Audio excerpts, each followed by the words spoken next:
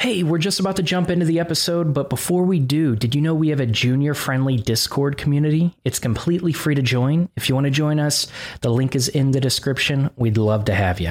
All right, enjoy the episode. All right, welcome back to another podcast episode where we help aspiring developers get jobs and junior developers grow. With me today, I have Sophie from Formation. We are going to be going over tons of tips for technical interviews.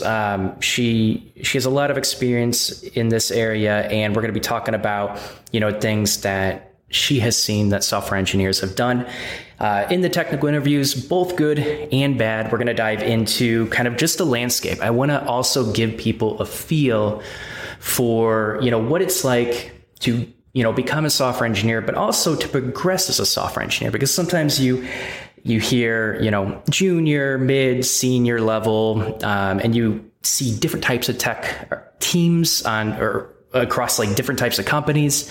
And I think Sophie has a lot of experience navigating this landscape and giving tips to everyone. So we're going to dive into all of that. I think it's going to be really helpful. But like usual, let's go ahead and jump right into our intros. Welcome, Sophie. How you doing? Pretty good. How are you doing today? I'm doing good. Today's a good day. Today is a good day. So I'm not going to cheat. We were talking beforehand. I'm not going to cheat and just copy over your intro. If you wouldn't mind, would you go ahead and introduce yourself one more time? Yeah, of course. Yeah. So hi, everyone on the show. Name's Sophie. I guess to take you back to kind of the beginning of my journey, I graduated from Carnegie Mellon University with a computer science degree, started my career at Facebook as a software engineer. I was there for a couple years before going to Nextdoor. And I was at Nextdoor for 4 years. And both at Facebook and at Nextdoor, I just interviewed count hundreds of software engineers. And I just kept seeing the same types of skill gaps between, what my teams were looking for and our interviewees. The problem got so bad that I was actually like trying to mentor people as a way of bringing people into the company, which is kind of how I got involved in the space in the beginning. So while I was at Nextdoor, about 2 years in, I started mentoring at a couple of different boot camp programs, and a couple of interview prep programs. And I was just finding that there were so many solutions really focusing on kind of that 0 to 1 journey, like teaching people the first basics of how to code, but was getting people nowhere near the engineering rigor that, I felt I got in my schooling, and also what, my teams were looking for at Nextdoor and at Facebook before that. And so, I actually left Nextdoor after 2 years of doing this mentorship work on the side to run my own program full time. It was called Build School, and what I was trying to do there was really kind of instill the types of engineering skills that people needed to not just code but build, do engineering in real production environments. So I did that for about 2 years. And during those 2 years, I realized it's really obvious now that how systemic this problem is. And, thinking about the number of engineering roles that we have yet to fill as an industry, I realized that we needed a solution that scaled. And so about 2 years ago is when I founded Formation.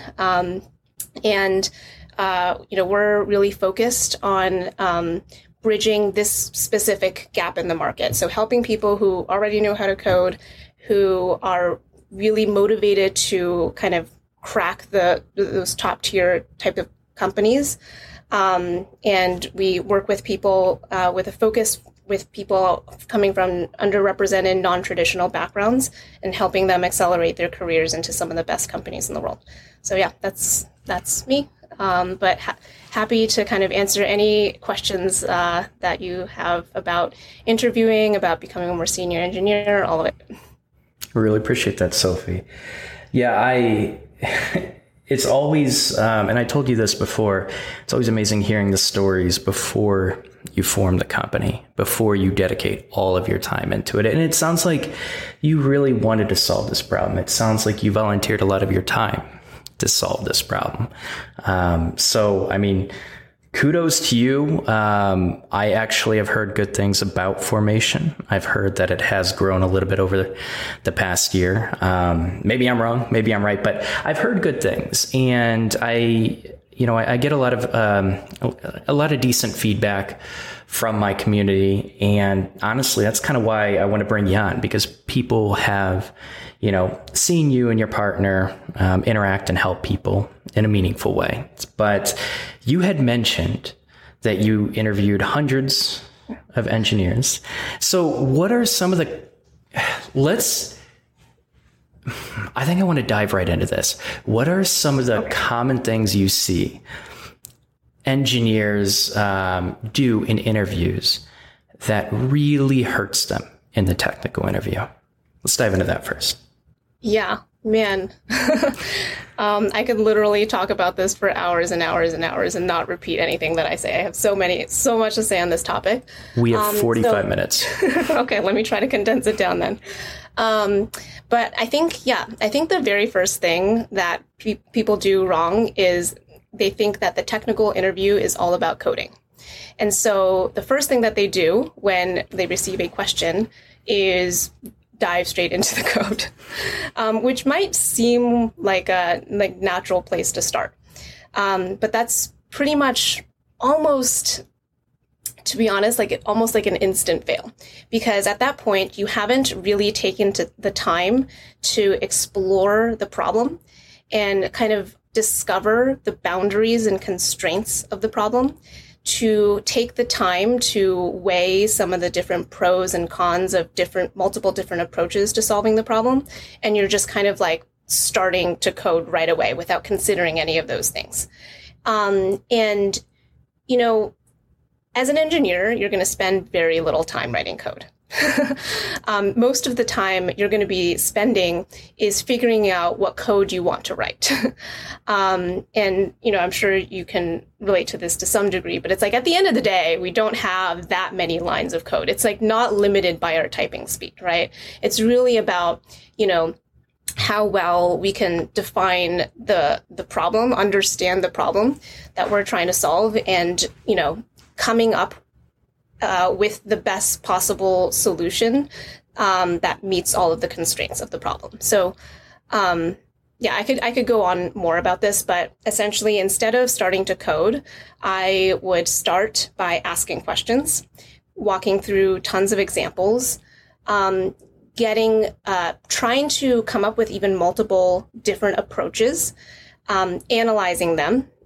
Both through runtime analysis and space complexity analysis, but also coding wise, how much time and how much complexity is warranted on this problem before doing anything related to coding.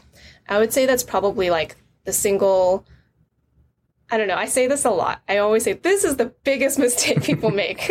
And it's a bunch of different things, but I'll pick that one for the day. Okay, that's a good one. Me personally, I am someone that has dove into the code right away many, many, many times. It's a natural reaction, and I wouldn't fault you for it in any way, but yeah. Well, and I don't think sometimes it's helped. You just know what you're doing, and it's okay too. That was not the case. I'm trying to give you an out here. That's okay. My viewers make fun of me in many other ways. I'm used to it. But, I had to learn that. I really did. And I feel like not only because I kind of was hinted towards the interviewer potentially looking for a different solution. And what I could have done was just explore different ways to first of all, show that I understood the problem, but show different ways that I could potentially solve it.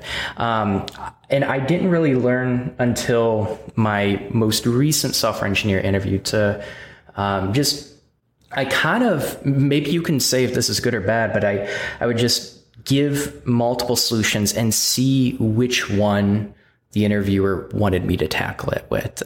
Maybe there was a certain complexity. There was an expectation rather than wasting both of our time. I usually would let them choose by giving them multiple options. Do you feel like that's a pretty good strategy? Yeah. Well, first of all,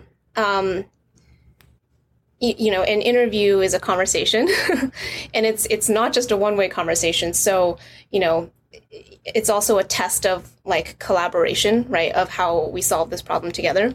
Another thing I guess I would say though, is that, I often say in an interview setting, the interviewee is the engineer in the room, right? They're the ones tasked with solving the problem at hand.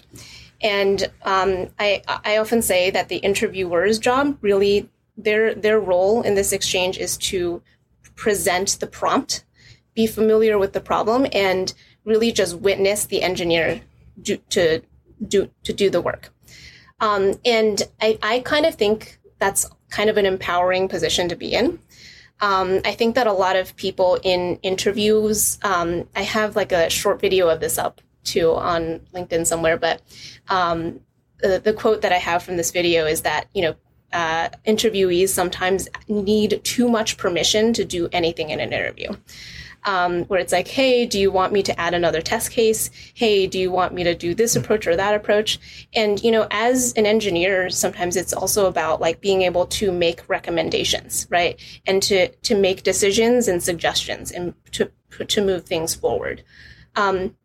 So a lot of the times, I think the best questions to ask as an engineer is questions around the constraints of the problem, right? Because that's not something that you can decide, right? Like, you know, if there is the data is going to come to you in a certain format, you can't decide it's going to come in a different format. So questions of that kind are always good. But when it comes to implementation, I think, you know, it is a conversation with the interviewer, but you can also feel free to create a suggestion, right, as the engineer in the room. So like, you know, I think approach A has this advantage and approach B has this one. You know, given that the data sample size is going to be pretty small that we're working with, I think, you know, approach A will work fine for us, but what do you think, right? And then you can have a collaboration and back and forth, but you also don't have to, you know, let the interviewer like make all the decisions for you. Yeah, I think that's really good advice. So I guess I'm going to use myself as an example because I've done many bad interviews and I'm slowly still getting better. So, but I think a lot of these problems people can relate to as well. When you might even see this with like senior engineers, but when people are really nervous in the interview, how do they go about like on the spot overcoming that? Is there a way that they can interact with the interviewer in a way that might even just like signal to the interviewer, like I might know this problem, but I'm just really nervous. Like what is the next thing when people start getting that mental block or getting really nervous? Is it practice beforehand, like tons of practice interviews? What's your advice with that? Yeah. So, sorry, can you hear my dog? Yeah. It's okay. You can edit this out. Sorry. I told you I'm bad at editing, but I will try. Okay, well, maybe this is just going to have to stay in the video then.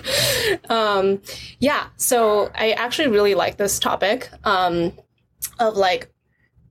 getting nervous. So first of all, I don't know if it's really obvious, but I'm extremely, extremely nervous for this conversation. Really? Right? You're doing so well so far. This is a conversation that it's like, you know, I'm supposed to be the expert on this thing and it's being recorded and it's going to be somewhere on the internet and people can look at it forever.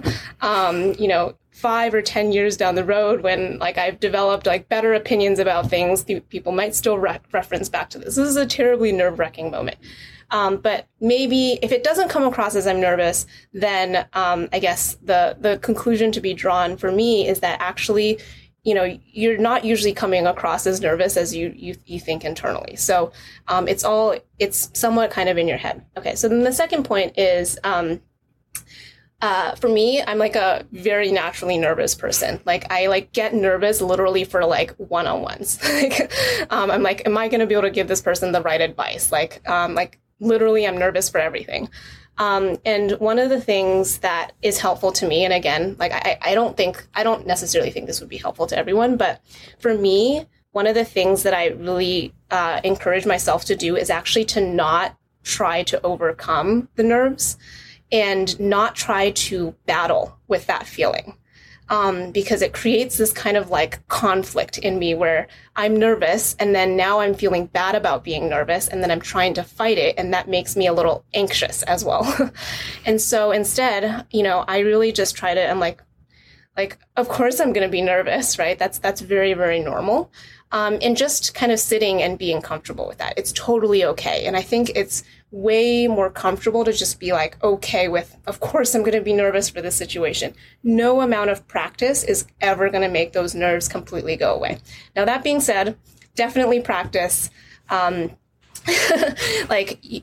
think definitely, regardless of, there's many, many different interview types. Never be practicing for your interview during your real interviews. That will definitely help. But when you kind of encounter those inevitable feelings of nerves during the interview, just be like, oh, there they are. I don't know. I personally find it more helpful than trying to like squash those feelings because it's just counterproductive for me. I think that's really good advice. And I've definitely experienced that as well. The more I think about it, the worse it gets. That's just how anxiety works. But yeah, it's basically being comfortable, being uncomfortable. And that takes practice. And that takes kind of training your mind and correcting it when you get in that like thought process. Okay, that's good advice. I think it's going to be really helpful to a lot of people.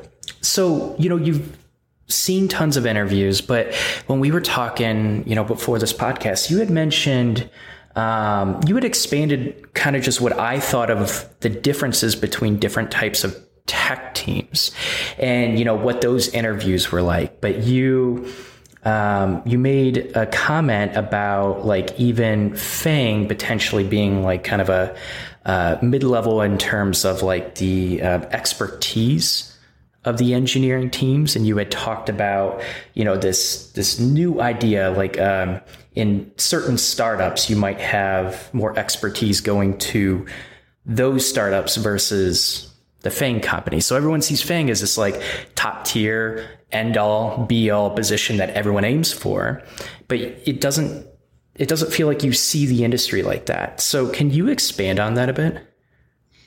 Yeah. So, FANG companies are great companies. So like, definitely don't get me wrong there. I guess one of the things that I've been kind of fighting as a notion is the idea of having intention behind a career, like kind of making intentional career choices, essentially. I think that a lot of people that I interact with, especially people who come from non-traditional backgrounds that maybe have less confidence in their technical abilities, really, like when I talk to them about their career goals, I hear so much of just, I need a job. And, and there's different levels of like that being true. Like there's definitely cases where it's like, okay, I got to pay the bills and that's one thing. But then I think there's like, you're in a stable job. And you're trying to get a little bit better, and you clearly have like the space to make a choice here. And there's kind of this, there's this kind of universal opinion, it seems, that like FANG is like the best that you can possibly do. And I think that I just like to challenge that so that, people can really find a company that's right for them. And it is not always a FANG company. And I actually think it is a FANG company sometimes. And one of the, what I mentioned to you about like the middle of the road thing is around the difficulty of the interview. And I think one of the reasons that people have this obsession with FANG is because it is perceived to have the highest caliber of engineering, like that you can get, and also the highest paying, whatever it is. But so within formation, we actually consider FANG to be kind of middle of the road in terms of pure difficulty of the interview process. I'm not saying anything about the engineering team. And the reason is because FANG companies are big. And that means their interview processes need to scale, which means that it is very hard for them to do the types of things that smaller teams can do. And so a few things is, one, it's much easier to prepare for because it's very, very standardized. And two, for the number of engineers that they need to hire, they just can't get as specialized as a smaller team. I always think that the strongest engineering teams are always actually at the small companies that were typically founded by engineers that are solving a problem that is a difficult engineering problem, and before they've started scaling up their recruiting operations. Those are by far way, way harder to get into than a FANG level company. And so I guess I have a small pushback on if you believe that FANG is the best in the world, it's it's actually not the best in the world necessarily. And so, it's worth some thought to consider what would be good for you. So yeah, I think that was pretty roundabout. I can go into more detail on any of this, but maybe I can respond to your next question. Sure. Yeah, that was really good. And it was really interesting hearing that because, with a lot of people that I mentor, the reason why I brought this up is because a lot of people are got to do FANG. If I'm going to become a software engineer, I want to be the best, got to do FANG. And so I hear this a lot. And sometimes it's just a conversation of whether they're actually going to enjoy it, if it's the right moment for them at this time.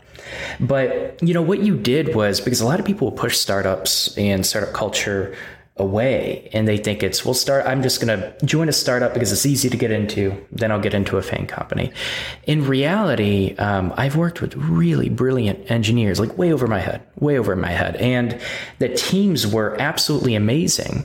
And I've never worked at a FANG company, but I have worked on code with software engineers that worked at FANG companies. And, I can tell you for certain, just because you're in a startup does not mean you're this low-skilled engineer. And what I think that does is it opens the door to way more opportunities than some people thought there were, especially for a good fit. And we could dive into, finding the right company and the right fit later. But it does. It opens that door because some people just push startups aside because they're not serious. That's kind of just like a stepping stone. So that's a really interesting concept. And I think I really do hope more people consider companies outside of FANG. And I'm actually excited. We'll do this probably at the end, but I do want to hear your opinions on how to find if it's the right fit for you. But you're right. I do have another question for you. So I had also heard, I hear this all the time, but everyone has opinions on, because everyone's trying to set milestones for themselves. Growth as a software engineer, what does that look like? So everyone has opinions of what a junior developer looks like, what a mid-level developer looks like, what a senior level developer looks like. And so when I originally brought that up to you, you're like, wait, hold on a sec. What kind of company, what team are you talking about? And so I think I actually want to hear your opinions, because you had talked about you having knowledge about what the trajectory often looks like from kind of a junior to senior level, how software engineers should progress. Can you go ahead and elaborate on kind of just the growth and trajectory of a software engineer? Yeah, for sure. I would summarize all of the growth trajectory with one word: it's impact.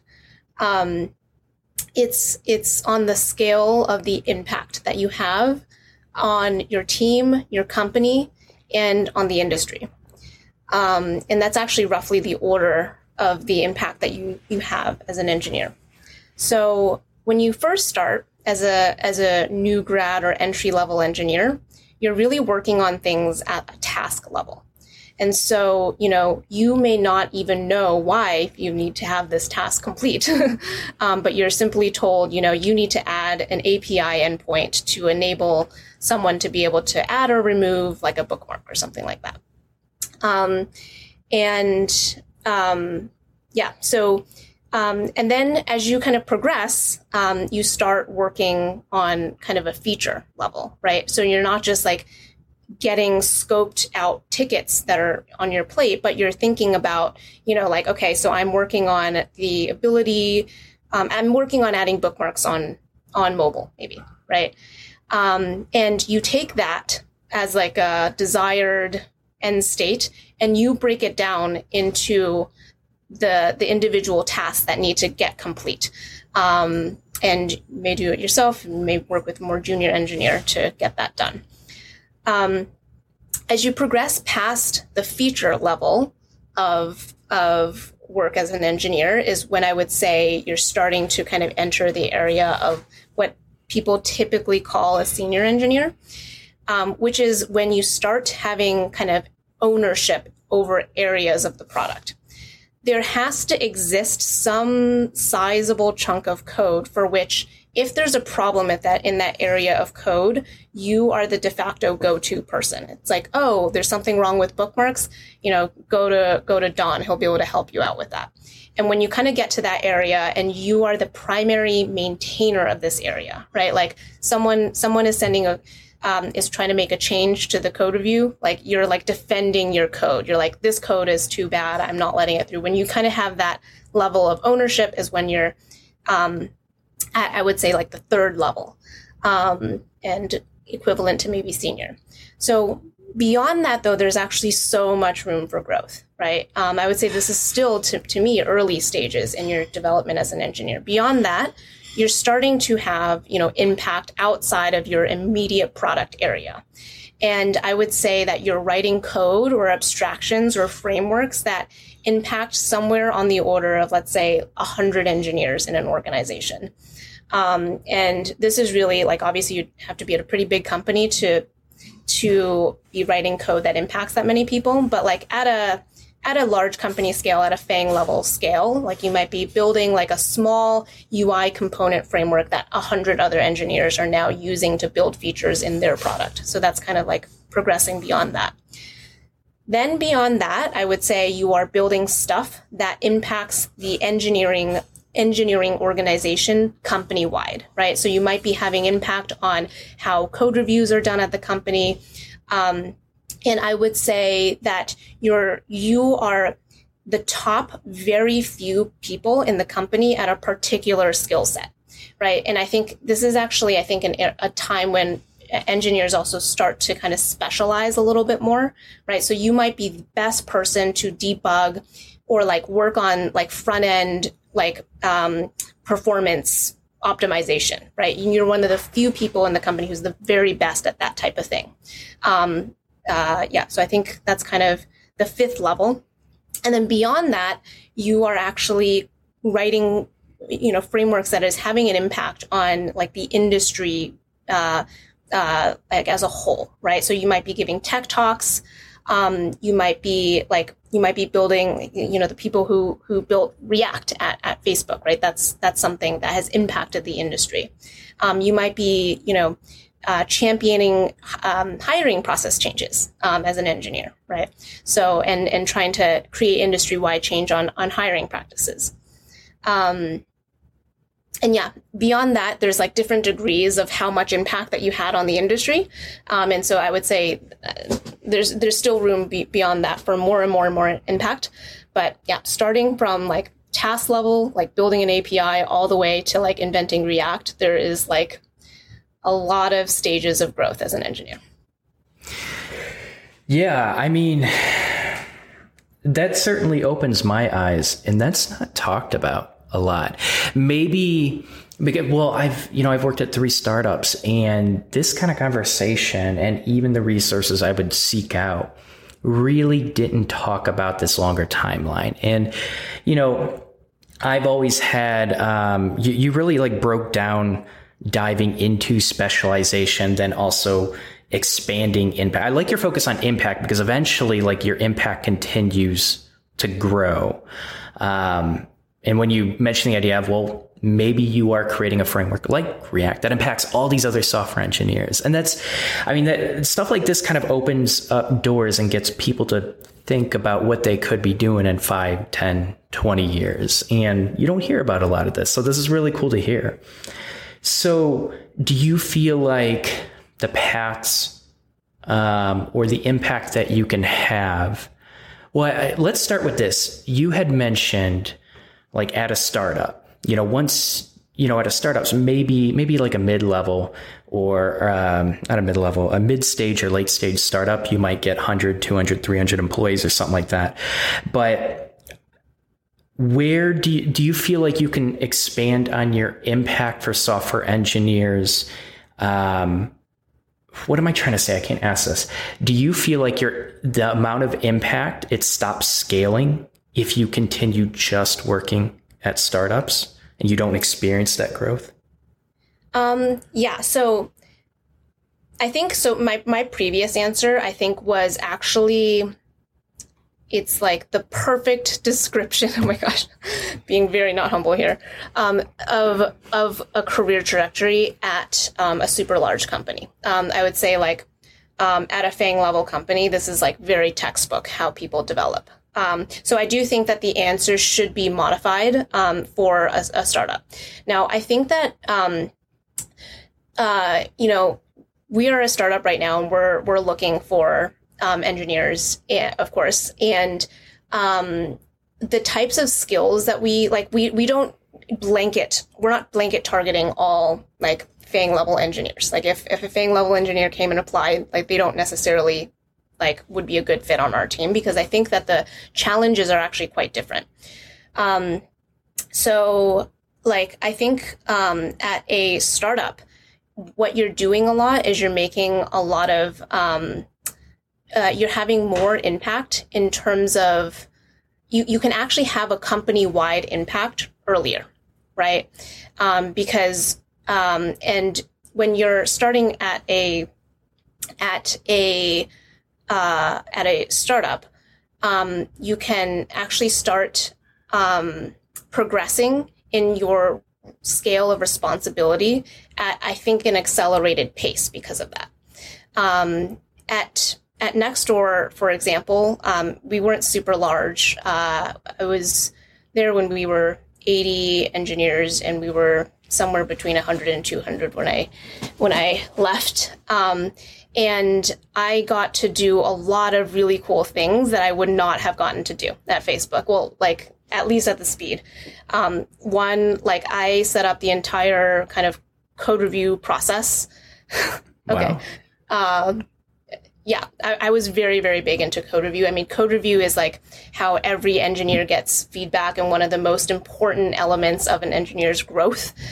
So that was something I was really passionate about. Two, I set up this program called the Buddy program, which I was very into. At Nextdoor, we had a notoriously terrible onboarding process where it took an engineer a week before their dev environment even ran properly. Wow. It was really bad. So anyway, I ran this program where every new hire would get paired with a buddy that wasn't part of their reporting management chain that they worked with on their first week to get everything set up, and as another person that they can ask questions to. Again, continuing my theme of just always being really interested in mentorship and helping people grow, even within the company. And these were both kind of company-wide impact things that in the Buddy program is still intact today. Congrats. It was one of the things I handed off to a person before I left, and I met with this person for dinner and stuff for a year afterwards, just to check in on the Buddy program. And it was really cute because he left Nextdoor eventually, and before he left, he introduced me to the person that was taking over the buddy program from him. Sorry, this is too much of a tangent. But anyway, I got to do and there's lots of examples of projects like this that I got to do. And yeah, I think that's actually one of the huge advantages of being at a startup is you would have to wait so long and progress so far before you're empowered to make that kind of decision at a larger company. Well, again, congrats on the buddy system. I mean, it sounds like it's still used, and it's kind of funny that he handed it over to you once he was leaving. No, he introduced me to the next person that he handed it off to, so that I still knew who was running the buddy program at Nextdoor. Did you check in with that new person as well? I actually I haven't since then, but okay, so you finally okay. It's got its own wings now. Good, it's grown up. Okay, yeah. That's pretty cool. I really like this focus on impact.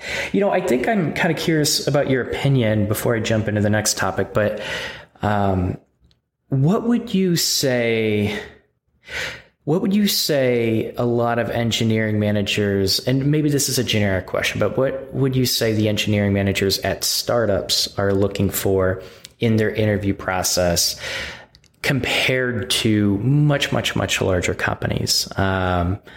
Maybe that's a generic question, but do you notice any very large differences and maybe even advice for each one? Yes, definitely. So I would say, there's never any blanket statements that can be applied to all companies at all. But I would say that by far, I've noticed that larger companies will test for more computer science fundamentals, and smaller companies will test more for practical skills.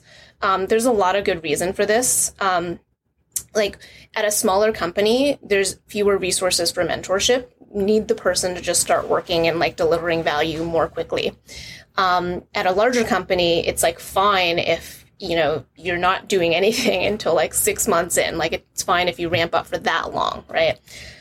So that's one difference. Another one is that at larger companies, the code base is usually so massive that you're not really using any external dependencies just vanilla. You've built so many levels of abstraction on top of what is out there in the world that you're learning the company's frameworks, not something that's already readily available. So the company assumes they're going to have to train you on all of these things. So the more important thing is that you just have the fundamentals, and it doesn't really matter what skills you kind of bring to the table because you're going to need to be trained up on it anyway. Versus a smaller company, you're usually just using vanilla, React as is, you're using all of these different frameworks, and not making as many massive changes to them. So I guess I think that's one of the biggest differences in terms of how you prep for it too. I generally recommend that people kind of choose a path between these two. Within there's lots of more fine-tuned things, but this is a big major early fork in the road. It's if you want to invest more in your fundamentals or you want to invest more in practical day-to-day skills. Okay.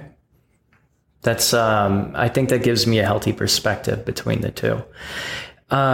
So we talked a little bit about it, but it feels like it's kind of your mission to prepare people, but also educate them on the opportunities that exist, so they choose the one that's right for them. And, we had talked about different companies, different interview processes, different kind of just different ways, career progressions at different types of companies. And I think my question when I was starting off would be how do I find out what the right path is for me? How do I find out if I'm really going to, because I'm going to probably have to invest a lot of time if I do want to get into a much larger company, a FANG company, or, the skills that I'm going to be learning to prepare for the interview are going to be different with a startup. How do I figure out which is the right path for me and how to choose the right company? Yeah. I think that's the best question. And I think a question that I wish more people would ask and answer for themselves. Actually kind of also kind of going back to earlier when we were talking about like FAANG versus not FAANG, like I think one of the nice things about FAANG companies is that they're generally vetted, right? So you're not going to get anything too terrible. And versus you can definitely get some terrible situations with startups, right? But so when you're going for a startup, there is more work that you need to invest to kind of vet the company, right? And if you do that, then you can get to a situation that's actually much, much better than kind of a generic solution that's not too bad, right?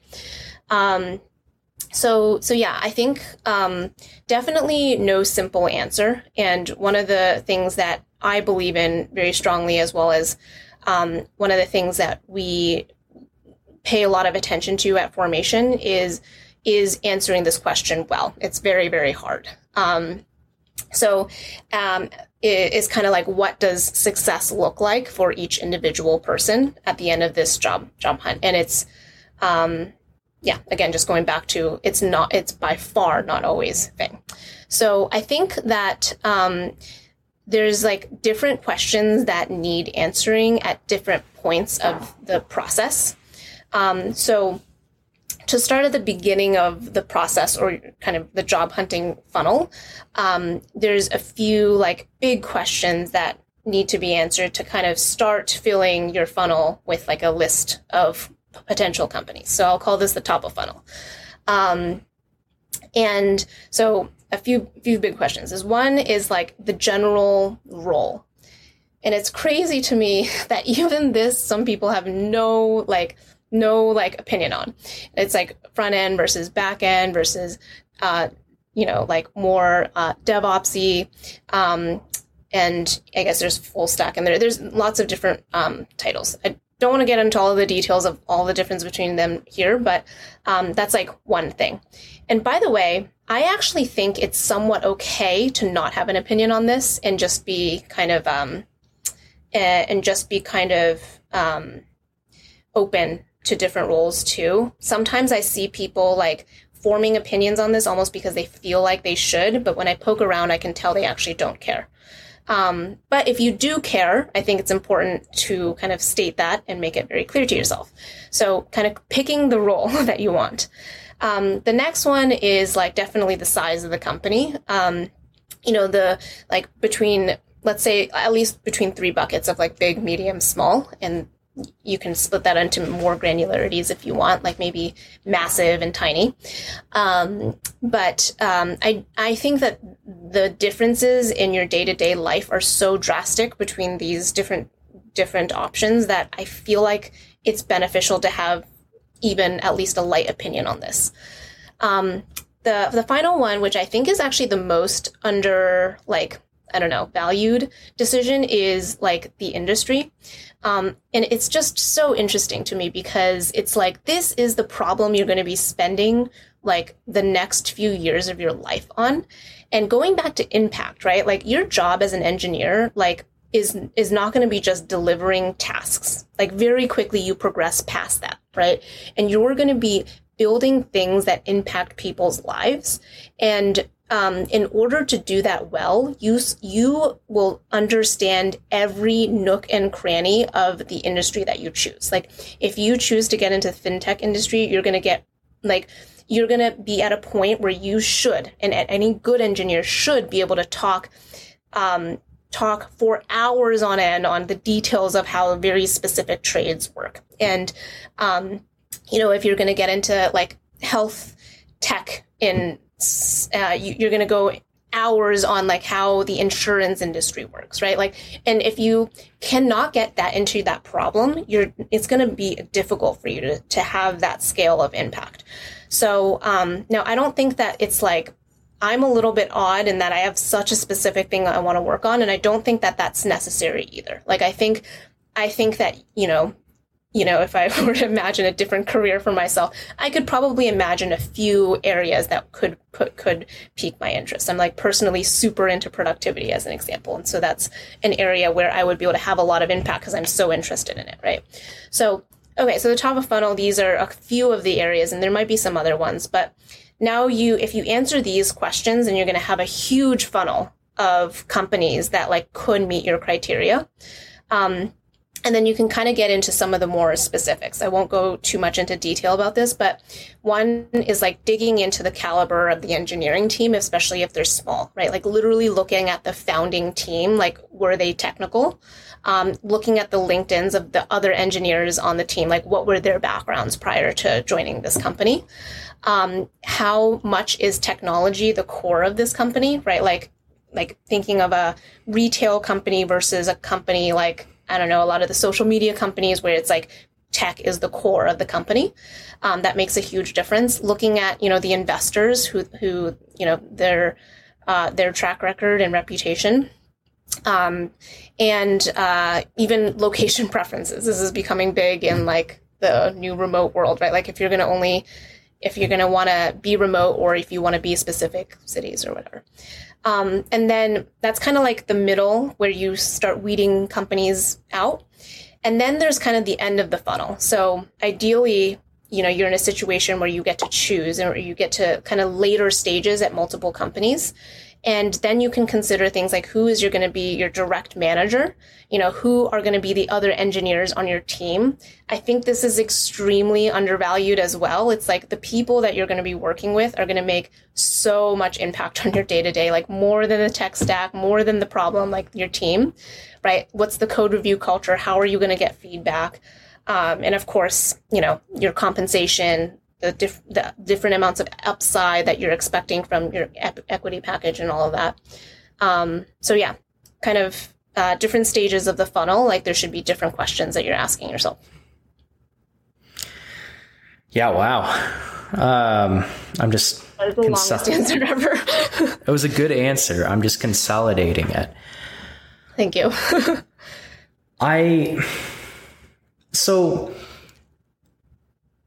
I like your suggestion, and of course I do this with every interview. I'm breaking my promise. We are over an hour. Do you have about? Okay, all right, perfect. So two things, if I can remember them.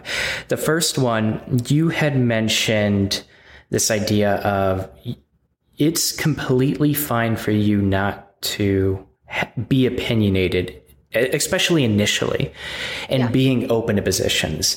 And I really like that. The number of people that are trying to become full stack developers because they feel like that's the best position to get, you're going to be most marketable to, which isn't necessarily true. But, that's a common misconception for people just trying to learn the full stack. It's not because they want to build an entire application and touch on all parts of the application. It's because they think it's going to get them a job.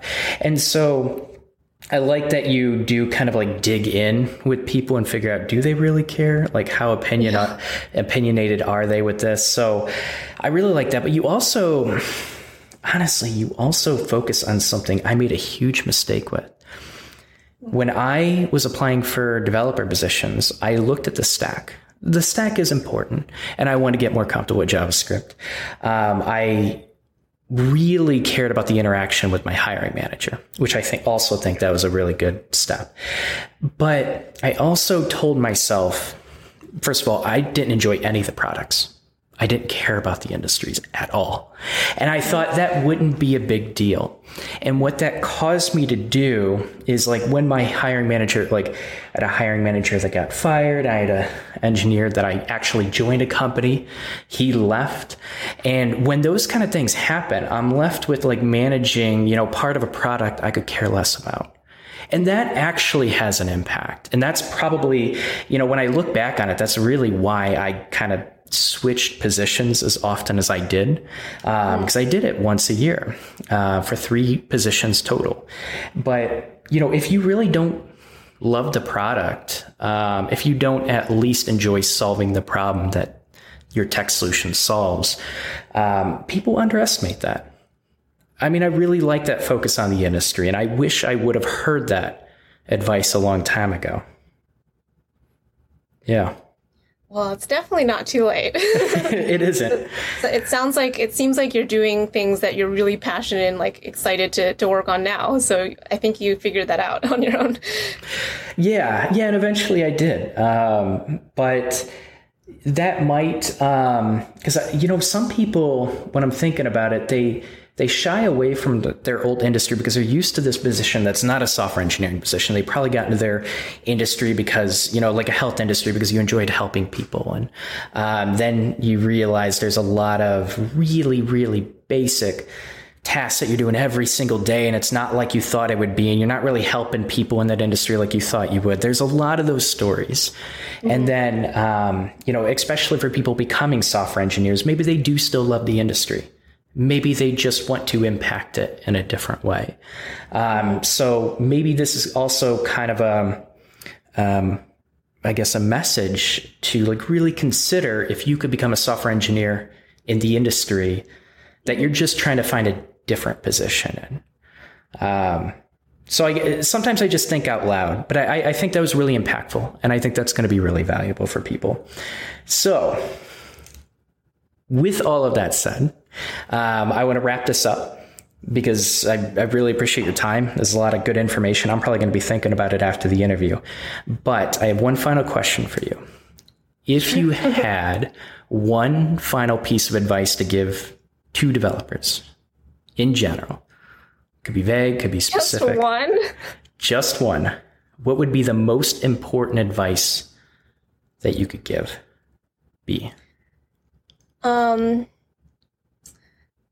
This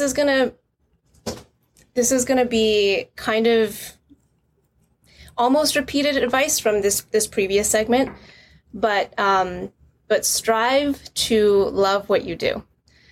And I say strive because I think that's like actually part of the journey is you constantly have to be striving for it. Like you have to be putting effort towards investing in the skills that are going to be putting you in a position where you can be doing work that you love. And I guess the slight twist on it for this segment is in order to love what you do, I think it's important to, take care of yourself. This is we didn't get to talk about this at all, this segment, so I'm just tying it in somehow here. But, I think that I see a lot of like frantic, desperate job seekers that are not taking care of themselves enough and feel that they need to be putting themselves through an ordeal that is difficult and like uncomfortable for the sake of feeling like they're trying their best, right?